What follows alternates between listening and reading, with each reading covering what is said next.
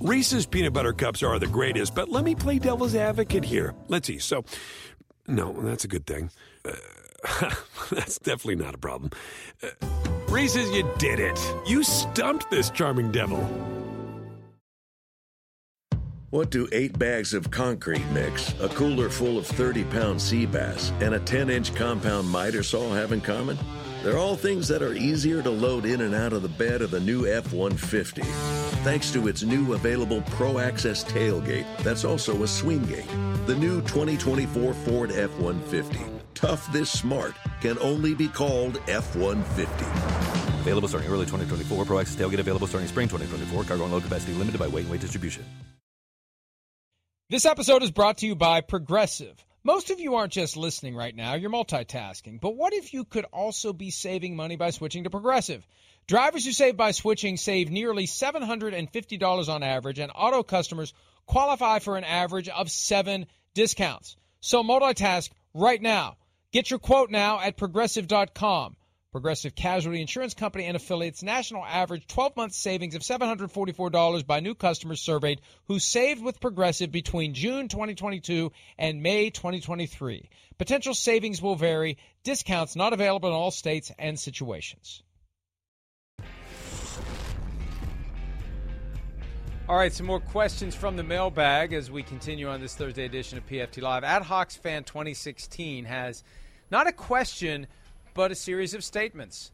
Cooper Kupp got beat by Wilson, plain and simple. There was no holding. It was incidental contact at best. We talked about this one yesterday. We saw the holding. We saw the hand in the chest that impeded Cooper Kupp when he was trying to cross underneath.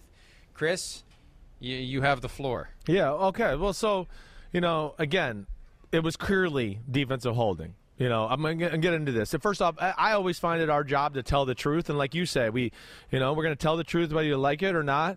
I want to bust narratives that are out there that are stupid.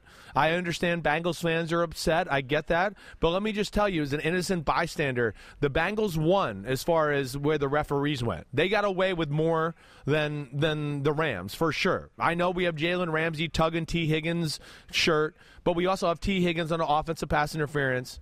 We have also a number of plays through the game where I go, this is, Van Jefferson, early fourth quarter. He's got a ball put right in the basket. He can only get one hand up because the other guy's holding his hand, And then at the end of the game, Mike, it was egregious. The Bengals at the end of the game, when it became 1st and 8, said, we're going to hold every play and we don't think the refs will call it. That's the approach they took. And that's where I go, way to go, refs in the NFL. So here's 1st and 8, right? 1st and 8, we got some still shots for you. Here's Cooper Kupp being held on 1st and 8, right? This ends up being incomplete on this pass. But either way, there you go. It's blatant holding. He can't get out of the break. The guy holds him and is all over him. So there's your 1st and 8 play. Now let's go to 2nd and 8. 2nd and 8, here's an incompletion to Darrell Henderson. Here's holding. He's being horse-collared as he comes out of the break, let alone Stafford throws him the ball, and the guy is continuing to hold him as he's trying to catch it. There's no pass interference or defensive holding. Here's another snapshot. This is the same exact play, and this is Cooper Kupp being held by Von Bell. And let me just tell you, if we could zoom on this and I could show you coaches film, he was held already by Eli Apple before he came out of the break, and then Von Bell held him as he's coming out of the break. Again, great. So these are plays where nothing is called, and this should have been 1st down right here. So now we go move on to the play. All right? Now, like we explained yesterday, if Luke Wilson can be in the position he was, like where he was totally turned around and then he flipped his hips and covered Cooper Kupp, then, man, they need to start paying him $16 million a year because he's this right here. So try to pause it for me, Matt, and go into the spots. First off, this right here is pass interference. This is a 245-pound man who's very strong. If anybody came to me in this position and tried to cross my face and I put my hand in your chest, you're going to slow down significantly. And this isn't even the full force of the shot right here where it's still. Then he goes by him, and he continues to hold him. And again, this was not pass interference. Again, this is a strong man with his hand with grippy gloves. You don't have to grab to hold to still have it. And he's holding him right now with both hands. Both hands. It's defensive holding. And let alone, they called defensive holding. And what I will even say, too, even though he played the ball really well, he still got there before the ball got to Cooper Kupp. It could have been pass interference, too. So people are crazy to think that was not defensive holding. There's another arm you see holding. He was holding with two hands, so he was beat across the middle. He punched him in the chest and then held with both hands. So that's where, again, thank God the NFL called that. Or we've been sitting here Monday going, the Bengals committed pass interference or holding on the last 5 plays of the game, and nobody called anything. So I'll give the referee some credit for that one. It's almost like the old Legion of Boom approach. Hold on every play that's and the way force them to call it, and they won't. When they got down to 1st and 8, that's kind of what they did.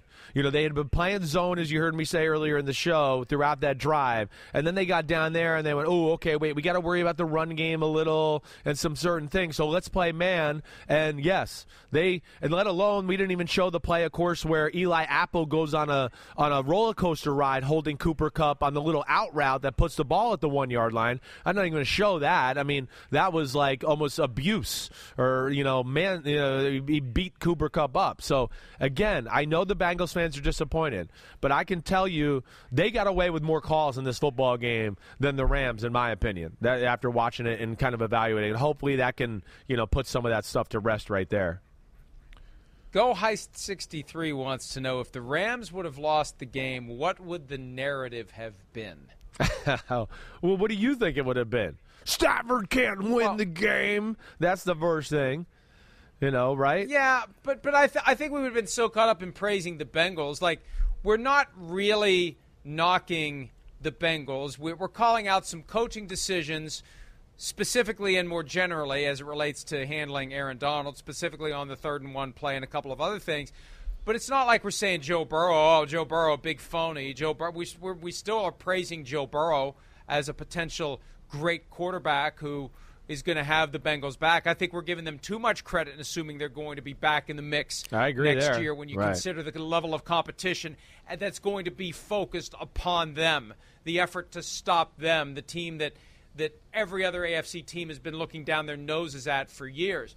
So I don't know. Stafford can't win the big one. Never been in the big one before. He'd achieved more getting to the Super Bowl than he ever had collectively in 12 years with the Lions. So it would have been hard to fault him. I think it would have come down to whatever the key play was that delivered it for the Bengals. For example, if Aaron Donald doesn't get to Joe Burrow on the 4th and 1 play and he finds Jamar Chase for the game-winning touchdown, it's going to be Jalen Ramsey sucks. That's the narrative.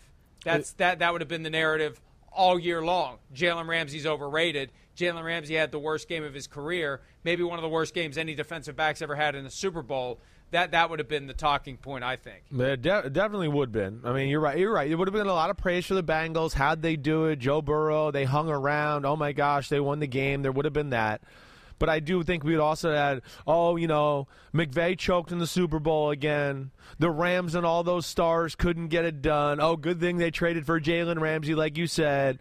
Matthew Stafford in a big game chokes. I still think that would have been part of it. I mean, again, I'm 4 days after the Super Bowl watching highlight shows when I get home and get out of here. When I'm sitting in the office, I hear very few people ever say anything good about Matthew Stafford in the performance. Like it's like people just have a hard time doing it.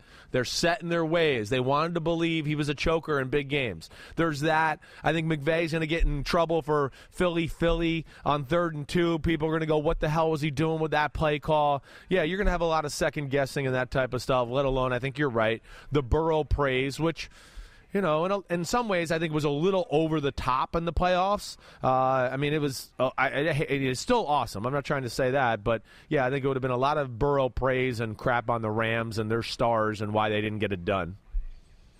But I really do think it would have been driven by the specific play that delivered it for the Bengals, whatever it was. Yeah. And if they'd gotten a field goal on that last drive, we got a whole overtime we have to play. And if the Bengals win as a result of that, there would have been something that would have been the narrative. But I don't think it would have been fair to say Matthew Stafford can't win the big one. He'd never even been in it before.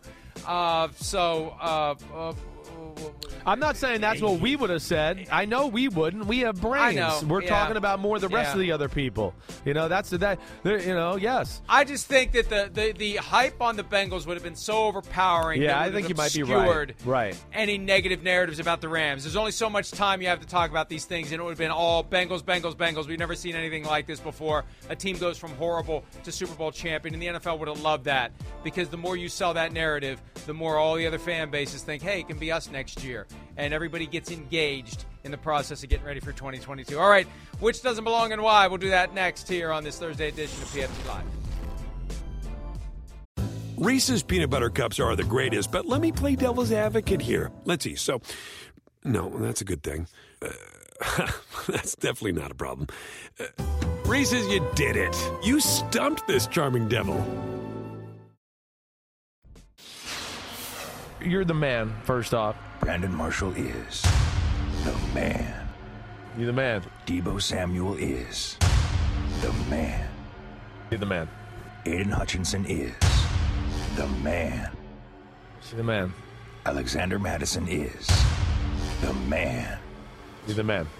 Jonathan Taylor is the man. You the man, Gerard. Man, you the man. Gerard Mayo is the man. You the man. Justin Jefferson is the man. You the man. CeeDee Lamb is the man. I love you. You're the man. Mike Evans is the man. Yeah. You're the man. You are the man. You're the man. Appreciate it, guys. You're the man. Micah Parsons is the man. What up, dude? You're the man. That guy over there is the man.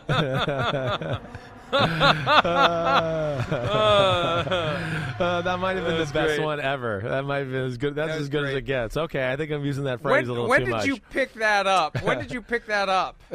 You've been saying it as long as I've known you. Yeah, I don't know. It's almost like how I just say bye. It's just like, hey, you the man. I'll see you later. Like, it's just like one of those things. I don't know where I picked it up, but obviously I say it a little too much. Every once in a while, you'll start saying it to a female and like correct yourself midstream. Yeah, and yes, you're right. I will. That too. And I'll go, you the lady. Yeah. That's what I usually say, or something like that. Right? Yes. Are you the woman? Or I think I heard you say, you the man. I mean, you the woman. Yeah. Yeah. Definitely has come out of my mouth before. Yeah. All right. Which doesn't belong and why? Let's start with this one. Zach Taylor, Matt LaFleur, Brandon Staley, 3 members of the Sean McVay coaching tree, also known as the Kyle Shanahan coaching tree. Which doesn't belong and why? I got to go with Brandon Staley there. I think that's pretty obvious, right? I mean, first off, Zach Taylor's been to a Super Bowl. Matt LaFleur's been to 2 NFC championship games. It was a number 1 seed. Brandon Staley has just gone for it on 4th downs and helped his team not make the playoffs so far. So that's all I can look at there. I like Brandon Staley and almost everything he does, except, yes, all that analytics, 4th down stuff to me was reckless and cost their team a spot in the playoffs. I'm going to go far more literal and basic than that. Staley's not even on the tree.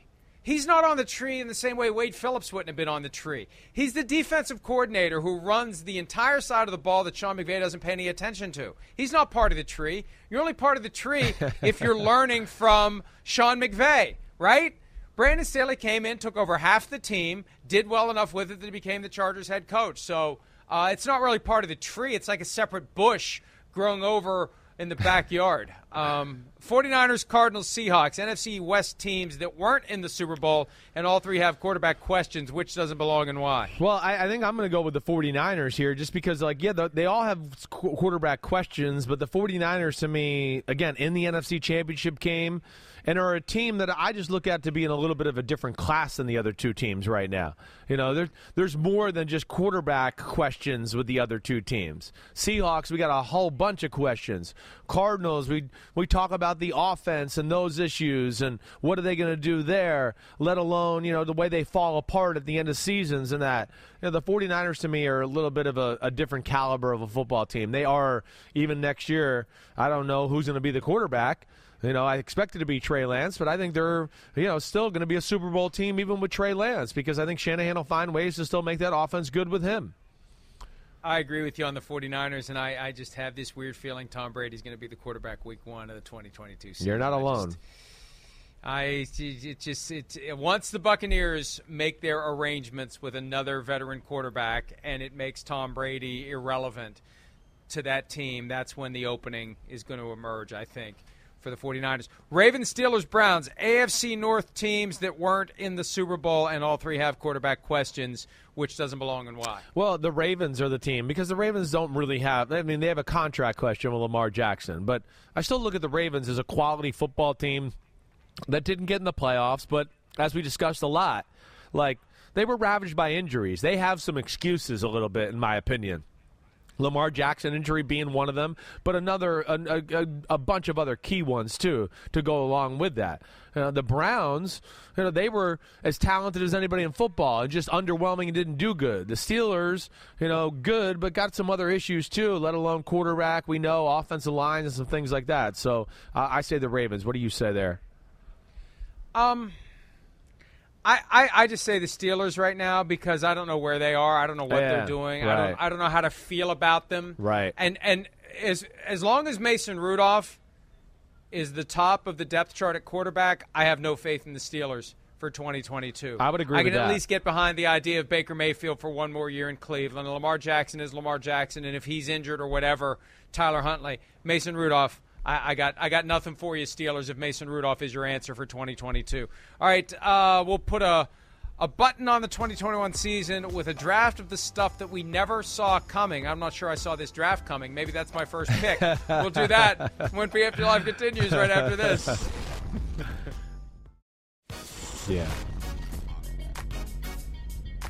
All right, here we go. Let's have a draft of the stuff that we never saw coming when the 2021 season began. Chris, you actually have time for a trivia question. What do you got? Oh, okay, here we go. Matthew Stafford now holds the record for most regular season losses by a QB before winning his first Super Bowl with 95.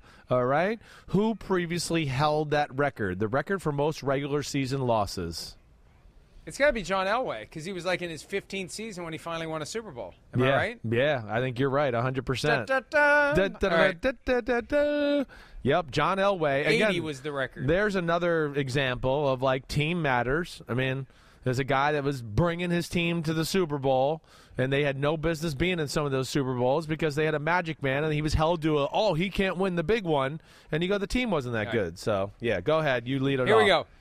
Bengals in the Super Bowl. That what? I You never didn't see that coming? We all saw that coming. You must have been an idiot or something.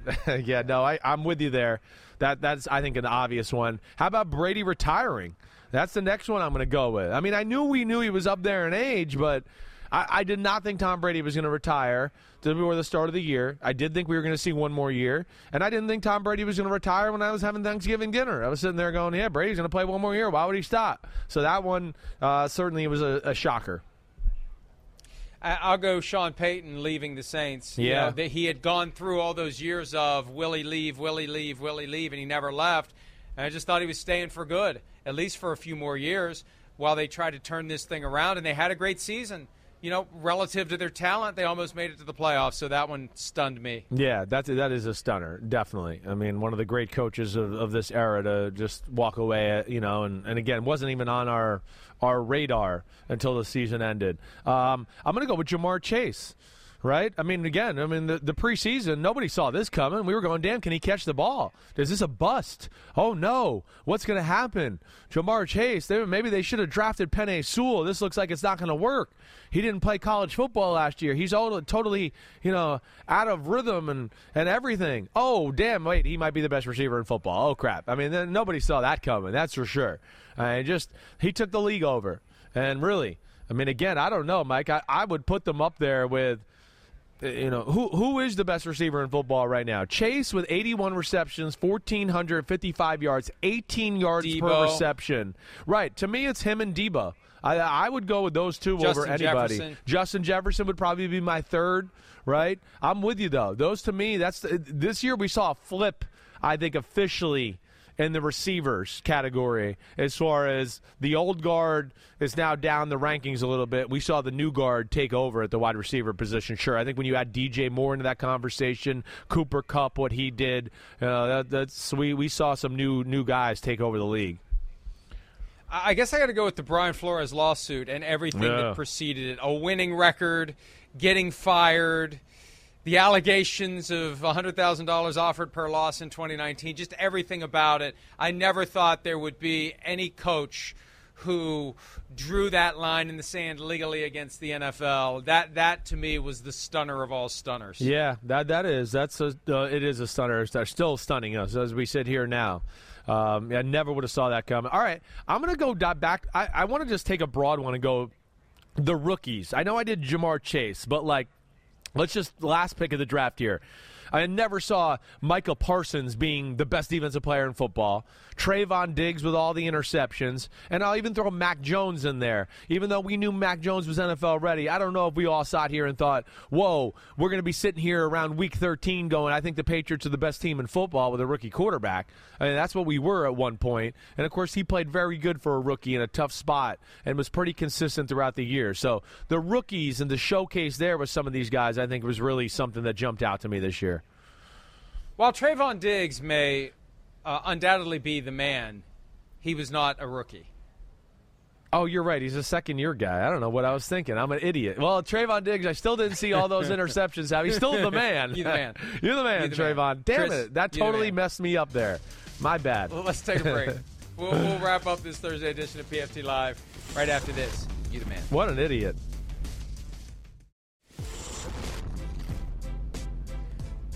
All right, we don't have a lot of time, and I check my emails during the break to see what's going on. Check my phone, check my email, just make sure I'm up on everything. Got a great email. I don't know that the person wants his name to be shared, but it's explaining what's going on with Tom Brady. Classic midlife crisis. Step 1, a divorce from the Patriots. Step 2, a short-term relationship with a trophy girl, the Buccaneers. Step 3, a late-night text to the high school sweetheart, a.k.a. the 49ers. I love it. Here it comes. There it is. I'm telling you, it's unavoidable. He's not gonna lower himself to have to, dirty his hands the way Aaron Rodgers is. He's going to work it all behind the scenes. I think he's going to be with the 49ers week 1. I'm rooting for that so badly. Harder than I was rooting for Jim Harbaugh to the Vikings. Oh, geez. All right. Well, I'm going to say he's done either way, but I hope it doesn't happen next week when we don't have a show. I'm worried that something like that's going to happen, or Aaron Rodgers gets traded next week and we won't be able to talk about it, and I'll feel guilty. I'll be back tomorrow. Chris will be off. The hell with you. I'll be off. See ya. You the man. Reese's Peanut Butter Cups are the greatest, but let me play devil's advocate here. Let's see. So, no, that's a good thing. That's definitely not a problem. Reese's, you did it. You stumped this charming devil.